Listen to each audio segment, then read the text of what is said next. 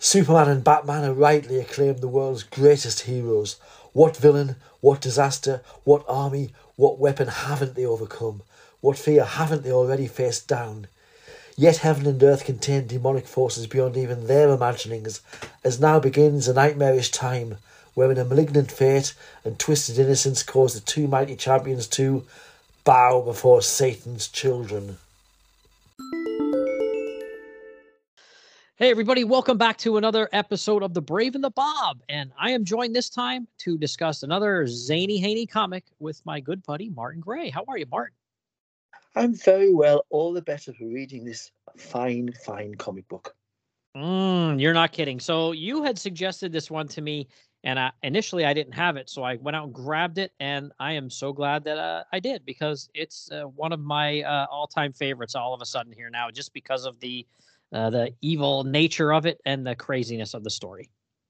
It is bonkers, and it also happens to be sitting inside a 100-page super spectacular, so you get lots of little reprints. Well, I say there were reprints then. Right now, this one will be a reprint because it's so old. Back in the 70s, this wasn't it?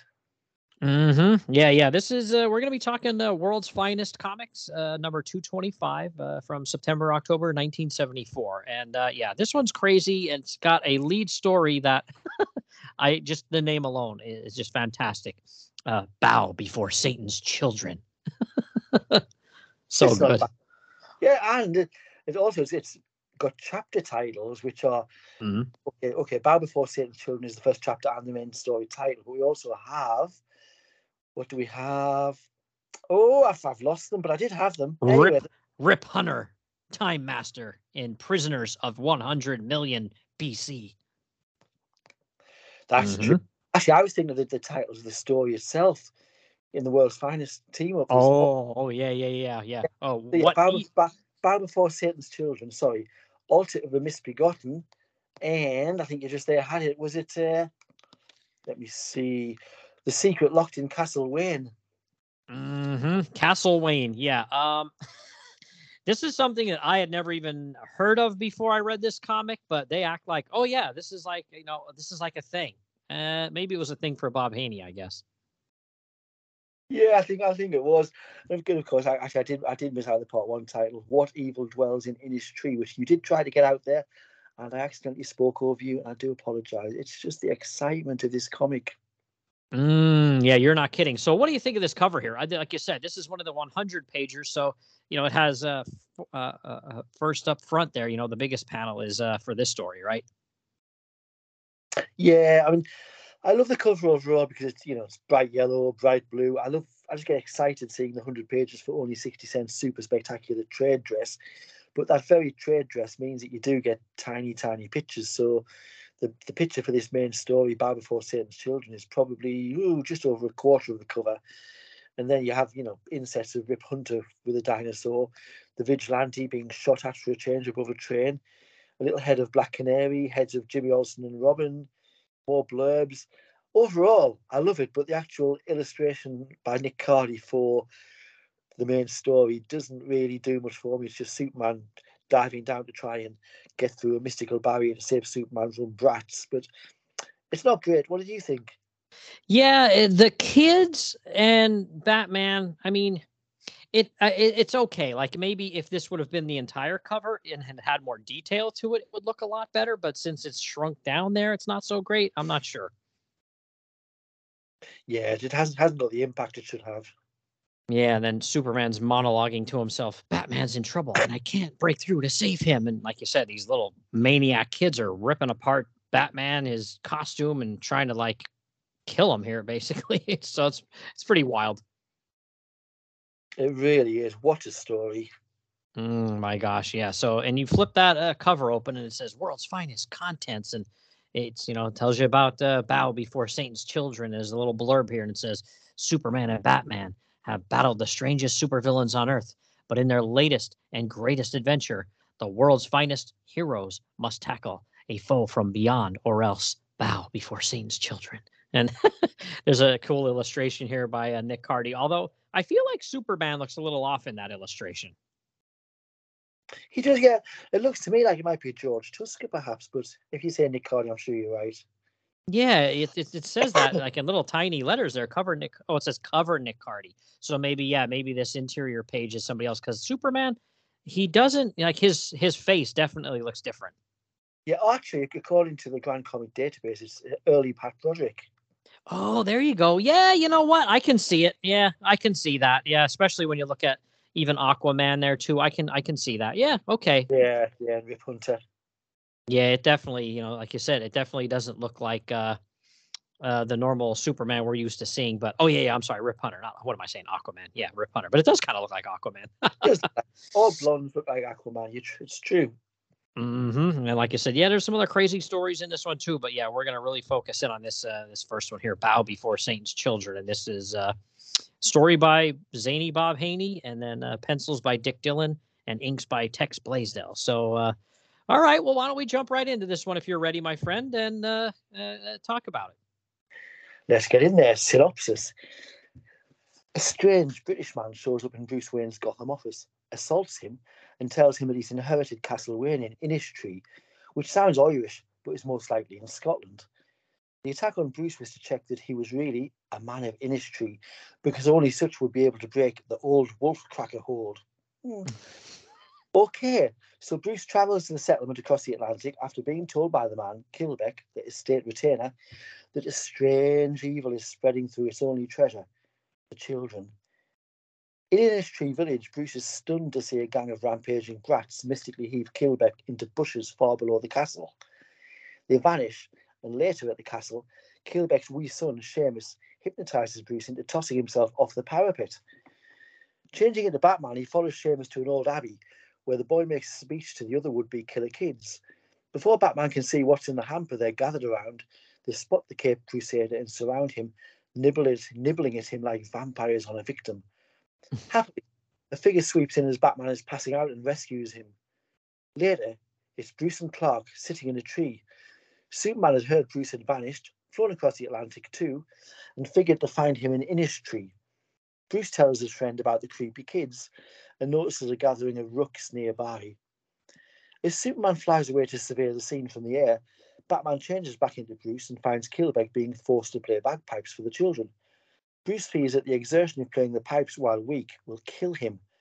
Seamus does more hocus pocus, convincing Bruce that he's being choked by invisible snakes. The horrific wail of the pipes, and that's not magic, that's just bagpipes, brings Superman flying down, but, echoing the cover scene, he's stopped by a magical barrier. Using super smarts, Superman realizes that he can fly under the shield perimeter. The Man of Steel rescues Bruce and Kilbeck, putting the latter to rest in bed in the castle.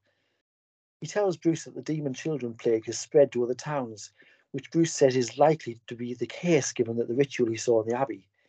Superman flies off to investigate while Bruce decides to stay back and keep watch as master of Wayne Castle. Superman comes across Seamus and expects him to attack, but the brat cowers on seeing a hawk. The doctor who's at the castle to attend to the dying Kilbeck says the boy is showing symptoms of a bird disease. The world's finest friends intuit, which is a kind way of saying pull out of nowhere, that the kids are inhabited by bird spirits. The hamper was filled with evil eggs from the island where all those rooks hang out, and the possessed prepubescents had spread them to other towns. As Kilbeck dies, he passes Batman a key to a room which turns out to be full of hawks. Batman sicks them on the kids. They wanted Kilbeck dead because, as a trainer of hawks, Kilbeck was a threat to them. Meanwhile, Superman smashes the awful Earths. The world's greatest detective opines that the bird disease caused the rooks to lay the evil eggs, which, by the way, have very precise markings of kids on them for no discernible reason. But all will be well now, except as the heroes say goodbye to Innisbrook, with Bruce vowing to return one day and take up his duties as Laird.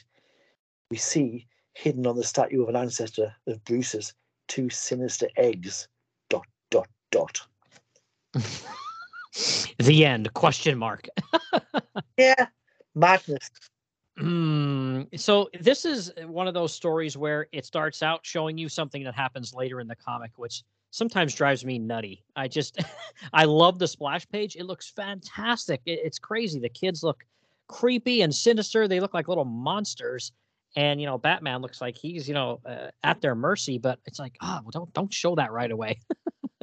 I know, I don't mind because if I had any doubt about reading that story, that splash page would do it. Well, it did. I bought it at the time.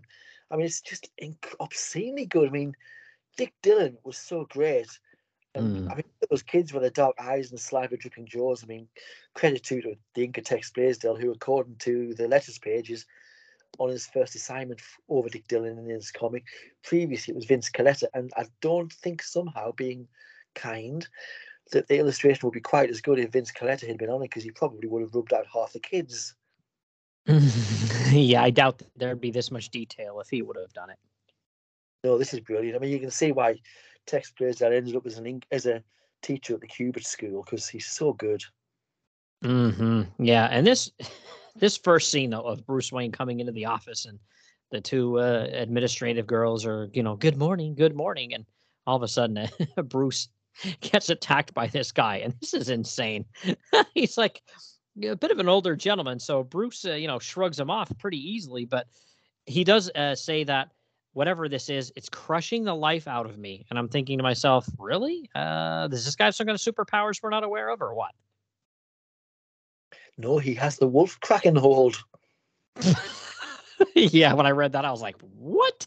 What in the world is this? But he recognizes the guy right away, Morgan Kilbeck. And I'm pretty sure when I looked this guy up, I don't think he has any other appearances.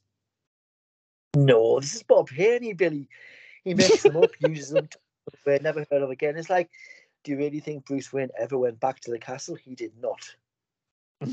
That's a story waiting to be written by somebody. I don't know if anybody has the chops these days to write it, but somebody should try. Well, you did have that story in the was it in the late 80s when I think it was Alan Grant wrote that story where Batman was it was a graphic novel. Batman was in Scotland doing various things. Can't remember what it's called at the moment, but maybe it was Castle Wayne, but I don't think it was. Yeah, this is really good. And I do like, man, on page 3, that bottom middle panel there where it shows Morgan Kilbeck. That is a great panel there with Dick Dillon and Blaisdell. Like, wow, what do you think of that panel? There's really good detail in there. It's brilliant. It's very, very intense close-up. I mean, the eyes, the way he's looking towards us, and the lovely, lovely blackness of the inks on his nose. No, it's excellent work all around. I mean, Dick Dillon was so underrated, I think. Yeah, and I mean, he's my favorite Justice League penciler. Absolutely. I mean, there's nothing on no one he couldn't draw. And yeah, he, like you said, he kind of tells Bruce like there's some evil afoot, at the Castle Wayne and over here. And like I said, it sounds more like it's in Scotland.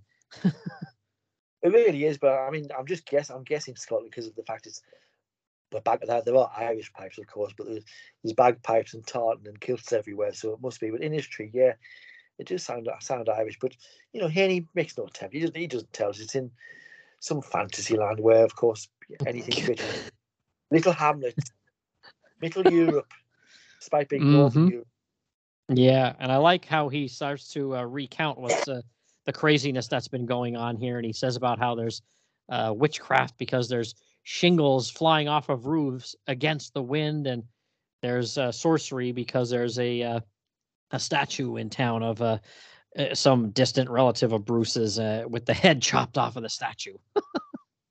Yeah, the statue was turned up again at the end with the mysterious markings. But shingles is a terrible condition. Don't want that. Yeah, what else is going on here? Oh, innocent animals invaded the streets, tearing themselves and anything in their paths.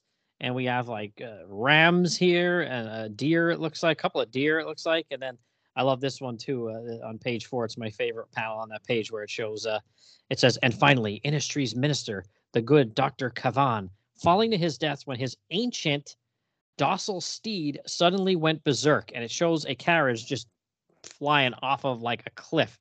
And the horse, like, it looks like a Supergirl's horse trying to fly here, but I'm thinking his ancient horse. I didn't realize horses lived that long.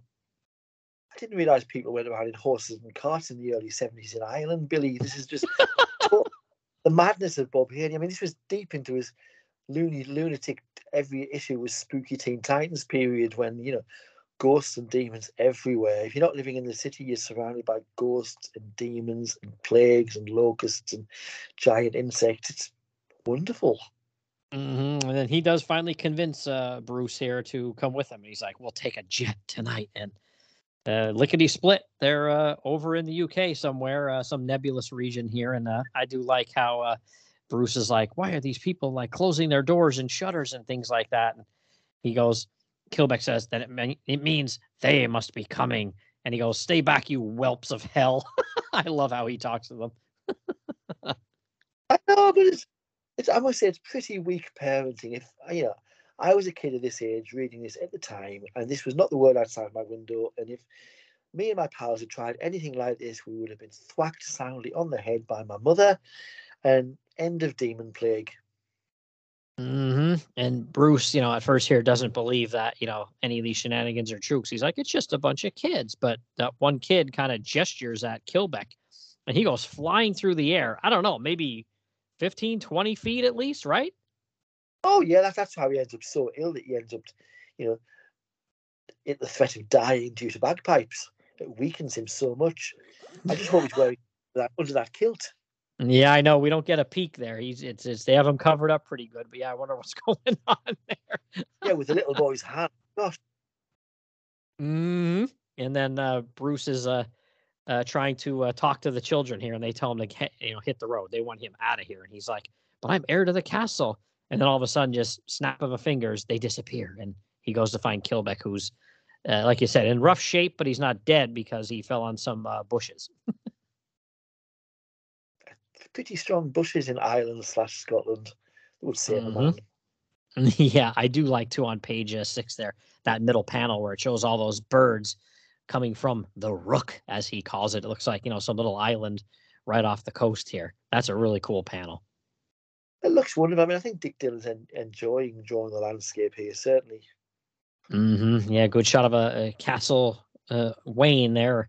Yeah, Castle Wayne is what they call it. And then we go inside and meet the little guy, Seamus, and his father says to him, "Oh, this is our new master, Mr. Wayne, show him a good welcome." And that's when they put the old guy to bed. And like you said, Seamus brings Bruce up here out into, the part of the top of the castle here, and he hypnotizes him with his eyes, and he's got this crazy glowing light.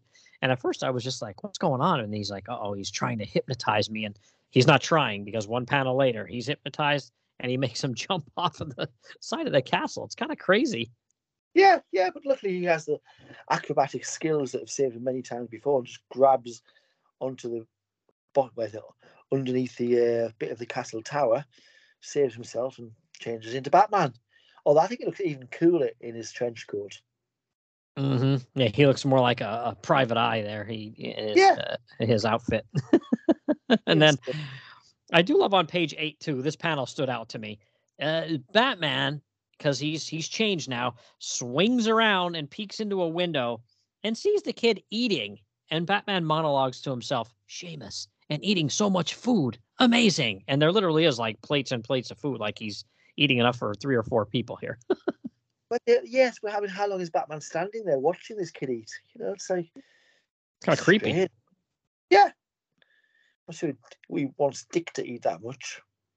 Yeah, and then I'm thinking to myself, like, why is this kid eating so much? Is he eating because he's possessed? I don't get that. It never comes back to that, Billy, does it? It doesn't explain that at all. It's just another spooky thing. Something is just off. Yeah, it's a Haneyism. It is rather. It's any. And But then, the atmosphere is just. Yeah, it's really good. He's like you said, Seamus kind of has his little his torch there, and he takes off and he goes to this. I think it's an old abbey, isn't it? The ruins of an old abbey, and that's what Batman's creeping around like a bat in the rafters here and watching their crazy ceremony, and he's like, "What's in the basket? What are they up to?" And then Batman, I guess he ate too much, because then one of the rafters broke. Yeah. It's funny though. It looks like they were ahead of their time. These kids with some kind of ecological burial going on or something with the hamper. Yeah, I love how that's a really good panel too. There on page 9, where Batman hits the deck and he's like, half out of it, and they say an intruder, but he's pretty detailed there. I like how he hits there, and then here come those psychotic kids with their vampire teeth. Yeah. I mean, you see the weight of Batman and the pillar, the beam about to fall on him. Looks brilliant. And then just as he's about to become a snack for this like half dozen kids here, the next instant, you see a hand grab his cape, and then he goes flying out the window. And by the drawing here on this page, you can't tell who it is or what's going on. Now, obviously, if it's World's Finest, you could probably figure it out. But at that point, you didn't really know what was going on. And then even when you turn to page 11, they're up in the tree there, and they still haven't given it away that it's Superman yet. Exactly. Yeah, I mean, it's probably just for the sake of just 4 panels worth of mystery, but it looks brilliant again. And just Superman messing with his friend, I think. Wake up and think I'm a bat. Yeah, and Batman finally comes to his senses in here, and he's like, how in the blazes, which again, that's one of my favorite exclamations. How in blazes did you get here? And Superman, I love his rationing here. He says, your secretary said you suddenly took a plane with an oddball sporting a kilt. She said you left no word where you'd gone. And I'm thinking, but first of all, why were you talking to his secretary, Superman?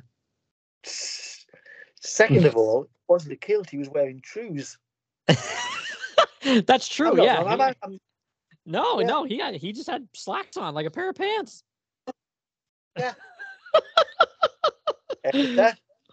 Oh, that's fantastic. And then he says, on your desk, I found you'd written the word industry. I came here thinking you were probably vacationing. So again, he went there because he was going to join him for his vacation, I guess, right? Must have been, yeah. Nothing worrying there.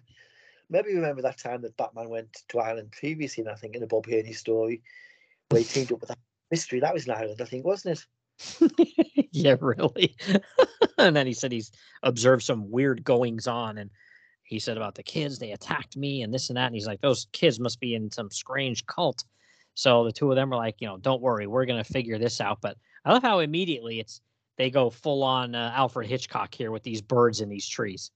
Oh, he's Bob Haney just throwing in everything, including the kitchen sink. And I suppose this is about the time in the 70s when demonic children were having a moment in film, weren't they, with possessed kids and The Exorcist and coming up towards Audrey Rose and all sorts of spooky kids. Don't trust the kids.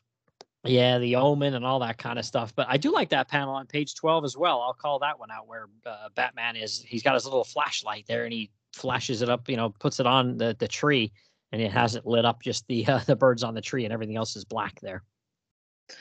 Yeah, it's bizarre the way the birds come into the end of the story and how it's all that business with eggs. I mean, we'll get to that, but it's just, I thought it was just another spooky image, but it's very significant.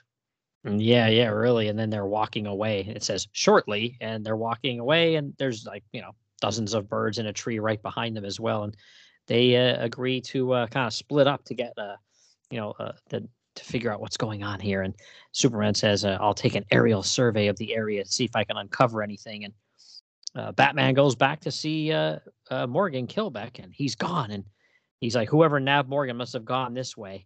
I don't know why they must have gone that way. If those are tracks on the ground there or what that is. Bruce the detective, he knows these things. Yeah, so what's that sound? And they're torturing him. And like you said, making him play the bagpipes. And again, this is totally absurd. And he's like, Morgan Kilbeck being made to play his bagpipes at full blast. And he's like, good God, playing those bagpipes is exhausting under normal conditions. But Kilbeck's been injured, and it looks like he's been playing for hours. This will kill him if he keeps it up. Bruce is such a drama queen, honestly. If you're a regular bagpipe player, you've got the lung capacity to go for quite a while. Yeah, I kind of felt like I should have looked that up. Has anyone ever died from playing the bagpipes? If there was even one person, I would be like, all right, there's a precedent for it, but I kind of doubt it. No, just from hearing the bagpipes. And then, yeah, Bruce, stop, you little devils. I love it. And then, like you said, they kind of make him think he's being attacked by a bunch of snakes and that they're choking him. Oh, there's nothing these kids can't do.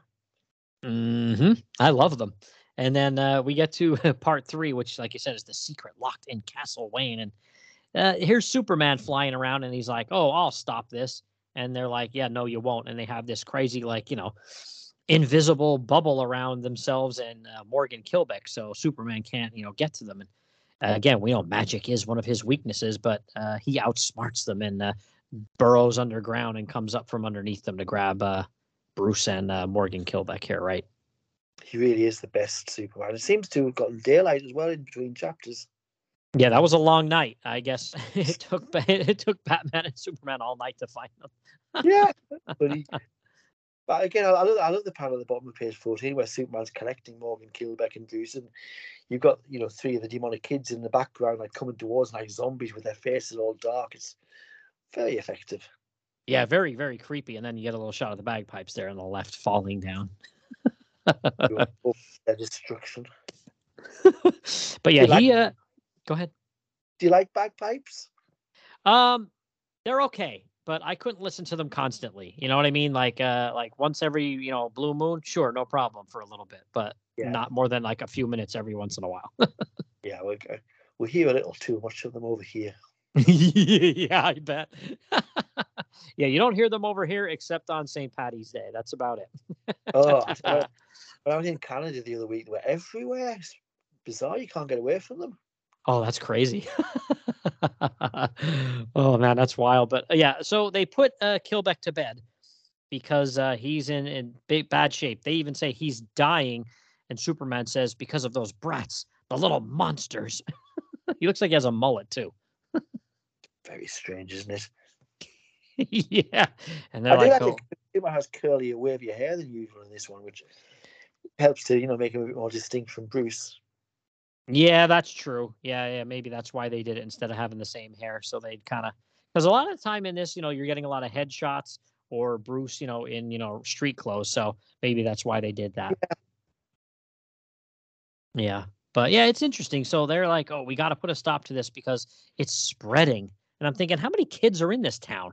It already looked like it had them all hypnotized, but maybe not. So, they try to figure this out. And I like how, again, Batman blazes. Somehow between midnight and dawn, the youth of Innisfree infected the other towns. But how? And he's like, I just remembered. At the old abbey, Seamus said that whatever was in that basket on the altar had to be placed by dawn. And Superman, that could be the answer. But only that boy can tell for sure. So Superman just seeks him out. Yeah. Yeah, he just seeks him out and snatches him. And he's just like, what's going on here? And the kid just sits there with his hands in his face like he's just crying. Well, birds are scary. Yeah, Hawk kind of frightened him and swooped in at him. And I guess that's how eventually they figure things out here. But yeah, Bruce starts shaking the crap out of the kid. Tell us, or I'll. And then Superman says, hold it, Bruce. Can't you see he's sick, glowing with fever? So then they put Seamus to bed here because they think he's in bad shape, right? Yeah, probably the bed where his father's just died. Mm-hmm. And then here's where they call in this doctor who just happens to be an amateur ornithologist. And the boy has all the symptoms of a rare sickness, only contracted by birds. Ridiculous. So I did want to say here on page 17, story page 17, boy, Batman looks kind of weird in that panel. Does he not? In the middle right panel there? With the curly bat ears, yeah. Very odd. Yeah, he looks really strange the way he's drawn. I don't know what it is. Like his nose is sticking out as well without the little part of the cowl coming over his nose and all. Yeah, it looks bizarre. It really is. He's looking better in the next panel. But I wonder whether I don't know whether originally Dick Dillon drew Bruce Wayne by mistake and someone's put a patch over him. I don't know. Yeah, that one looks very, very different because Bruce and Batman look great in all the other panels, but that one just stood out to me. I was like, what happened here? It almost looks like it was just, I don't know, maybe it didn't get inked or something too well. Blaisdell was in a hurry. They do look wonky as heck. Mm-hmm. Yeah, like I said, though, the next two panels, he looks great. He looks back to being exactly like Batman, and they say about an infectious power must emanate from the eggs.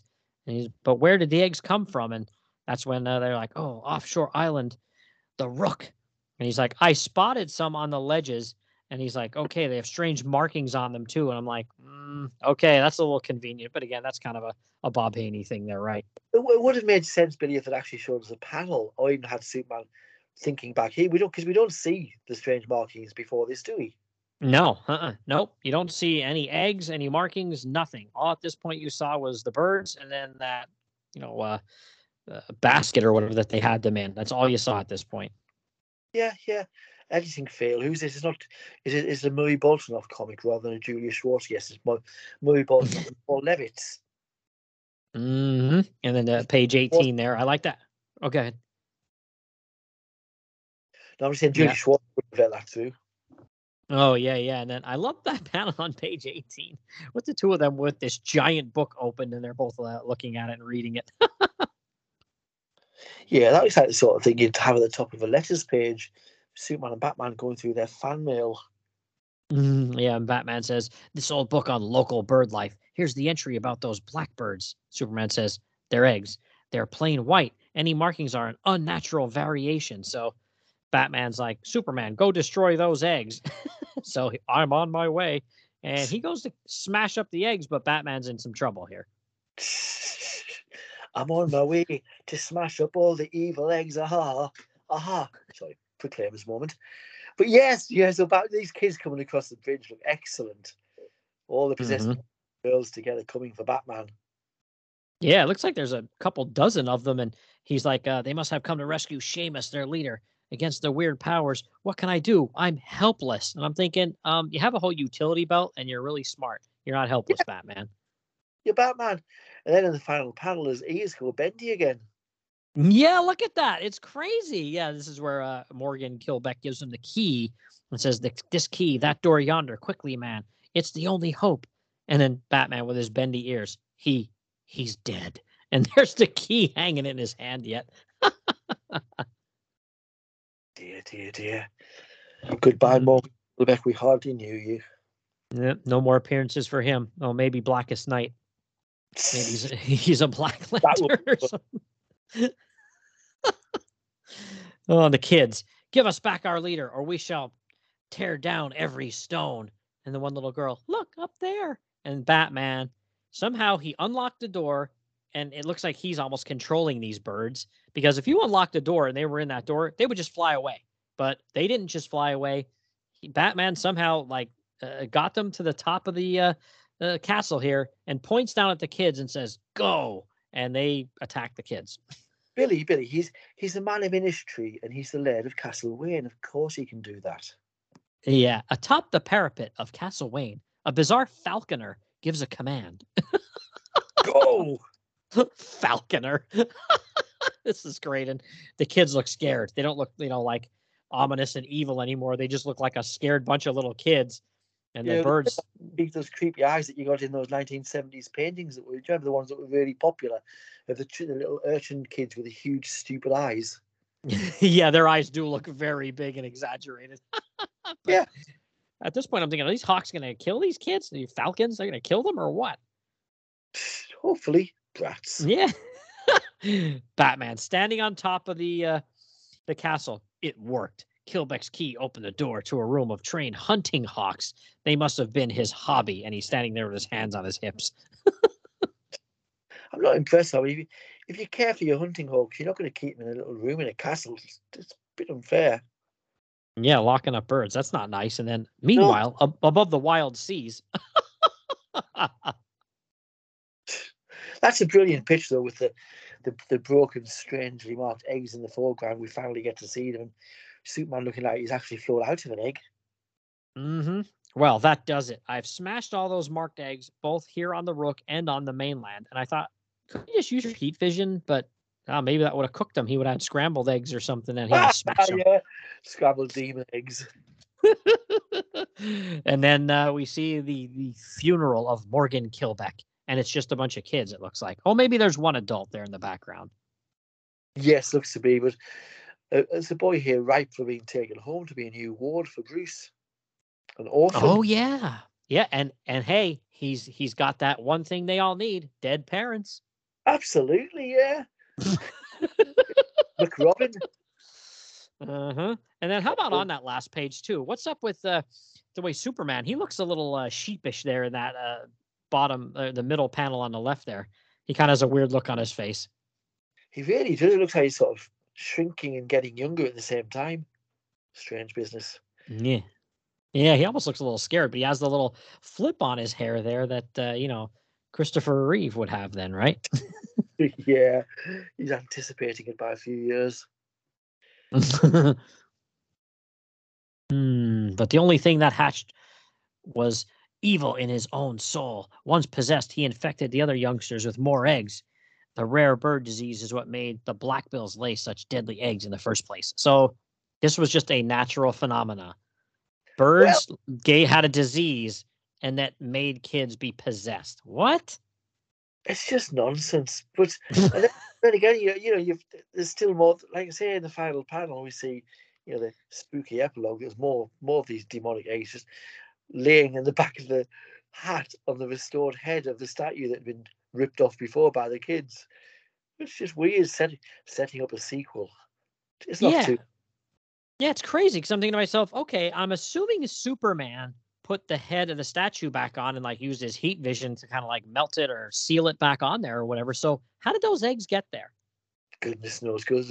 Well, I looked at a future letter column, Billy, and one reader's writing in about the nonsense of. I mean, obviously the readers are quite inured to Bob Haney's zaniness, but this one particularly did have, the loose ends about the eggs, and the editor. Sorry, the reader writes, Haney's written many classics, but this isn't one of them. Then those eggs, the product of a rare bird disease, why drawings of little people on them? And in brackets, those were alien figures, Ed. That's all you get. Alien figures on the egg. Not mentioning the story at all. Oh my gosh. How crazy is that? I love it. Yeah, I don't know.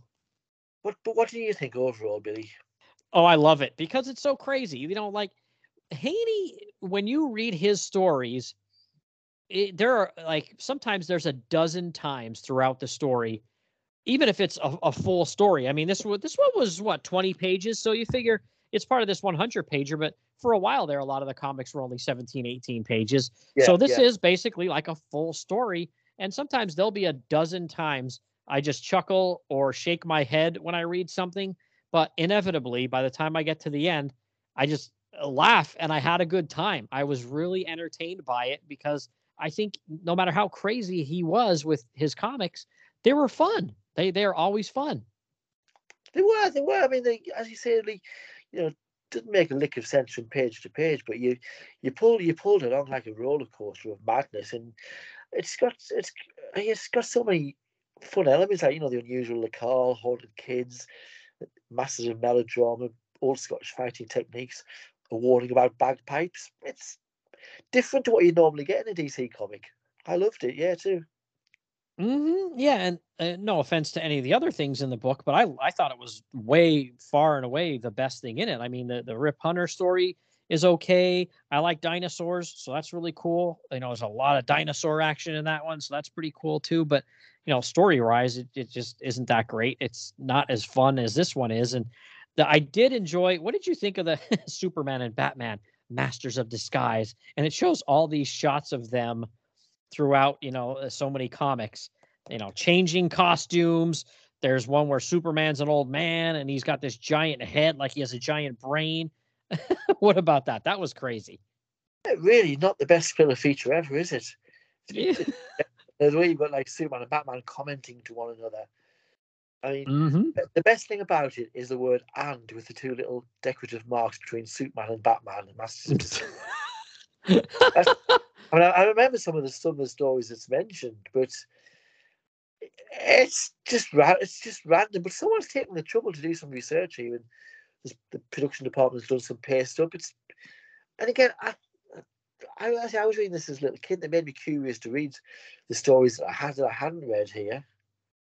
Mm-hmm. Yeah, I did recognize when he looks like an old guy and the giant brain one. I don't know if that's because I've seen that image or because I have that or in a reprint or something like that. But because I do have a couple of older Superman like annuals where it was like completely insane. There's like a lion Superman and stuff. It's insane. Yeah, it's very, very famous cover. I'm pretty sure it was I think the cover was on one of the, in fact, that inset, I think it's from one of the 80-page Giants, I think. Yeah, also, that's probably. Also the rocking chair Superman. I think so. I'll do some research, but I think that's where they've both been taken from. Yeah, I think, like I said, I don't have many of those, and the couple that I do have are in really, really bad shape because, in good shape, they're an extraordinary amount of money. But I did grab a couple that were in rough shape because a lot of it was either Kurt Schaffenberger or Kurt Swan, guys that I absolutely love, especially their Superman stuff. So anytime I see that, I'm grabbing it.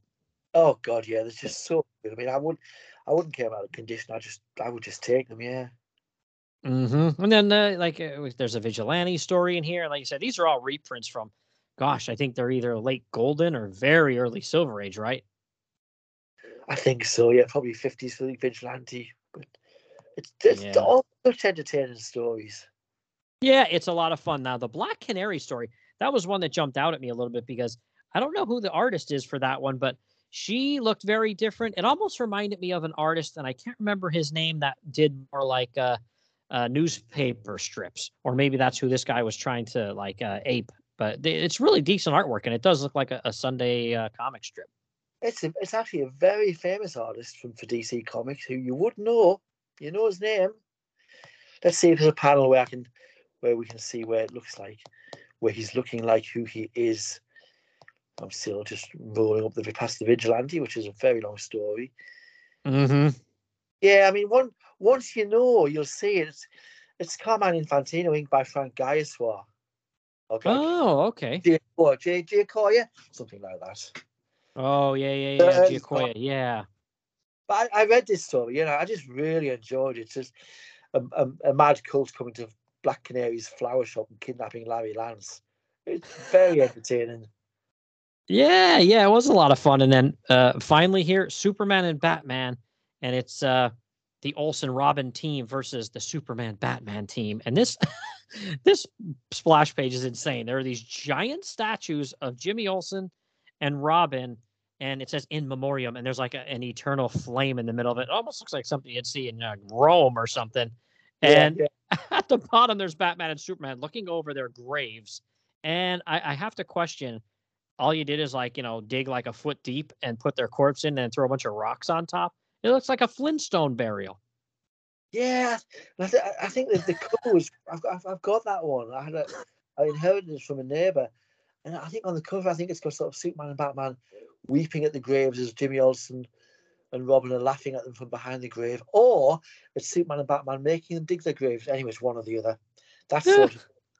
Yeah, it's fantastic. It says the script is by Edmund Hamilton, who sounds vaguely familiar to me, but I'm not real familiar with that guy. Oh, he was a golden age pulp writer, and went on to write. Big fan of Julius Schwartz, so he went on to write loads of Superman family tales and Legion of Superheroes tales. Oh, cool. Oh yeah, he wrote a hell of a lot of brilliant DC comic stories. Yeah, and then the art is Kurt Swan and George Klein, which I absolutely love. Oh, you can't beat Klein as an ink once Kurt Swan. Yeah, really work. Yeah, really, again, insane story, and it's all over the place with gorillas and observatory and Batman. A tight-roping bird. Yeah, bird. Yeah, tightrope walking bird. Sorry, it's late. Mm-hmm. Yeah, it's crazy. I do love it. So yeah, definitely great artwork in that one, and just such insane stories too. So yeah, you got to read that one too. So overall, what a fun book. I mean, thank you for recommending this one for the Haney story, but everything else that was in it as well. Oh, it was wonderful. I mean, I think that was when I bought it. I think it was 12.5 pence, which wasn't a lot of money then. Less money now, obviously, and it was a brilliantly long read. Really, really excellent fun. Yeah, absolutely. So, all right, my friend. Well, that's going to wrap us up. So, if anybody's looking to find you, they can seek you out on Twitter and your blog, correct? Yeah, blog is called Too Dangerous for a Girl, Reviews of Comic Books. Twitter, at March Gray. And I would like to apologise because I coughed a few times, but I do actually have a mysterious bird illness. Yeah, I think you were near some of those weird eggs. I was. I mean, I kept reaching for the mute button, then the cough came too quickly, so I do apologise, guys. Oh, it's all good, man. You just stay away from those crazy eggs when you and Steve go to the market. Do not buy any weird eggs. It's Billy now. All right, my friend. Well, once again, thank you for joining me and recommending this comic, man. This was a lot of fun. I appreciate you being on, Mark. Oh, thank you for having me. Look forward to more fun in the future. Absolutely. Oh yeah. There's at least one other World's Finest I know I have your name on around here somewhere. That's another Haney. That's absolutely bizarre and crazy. So we'll definitely talk that one, and maybe at least Brave and the Bold I have your name on as well. So you will be back. Hurrah! Thank you, Billy. You're welcome, sir. All right, I'm gonna be back and wrap everything up in a second.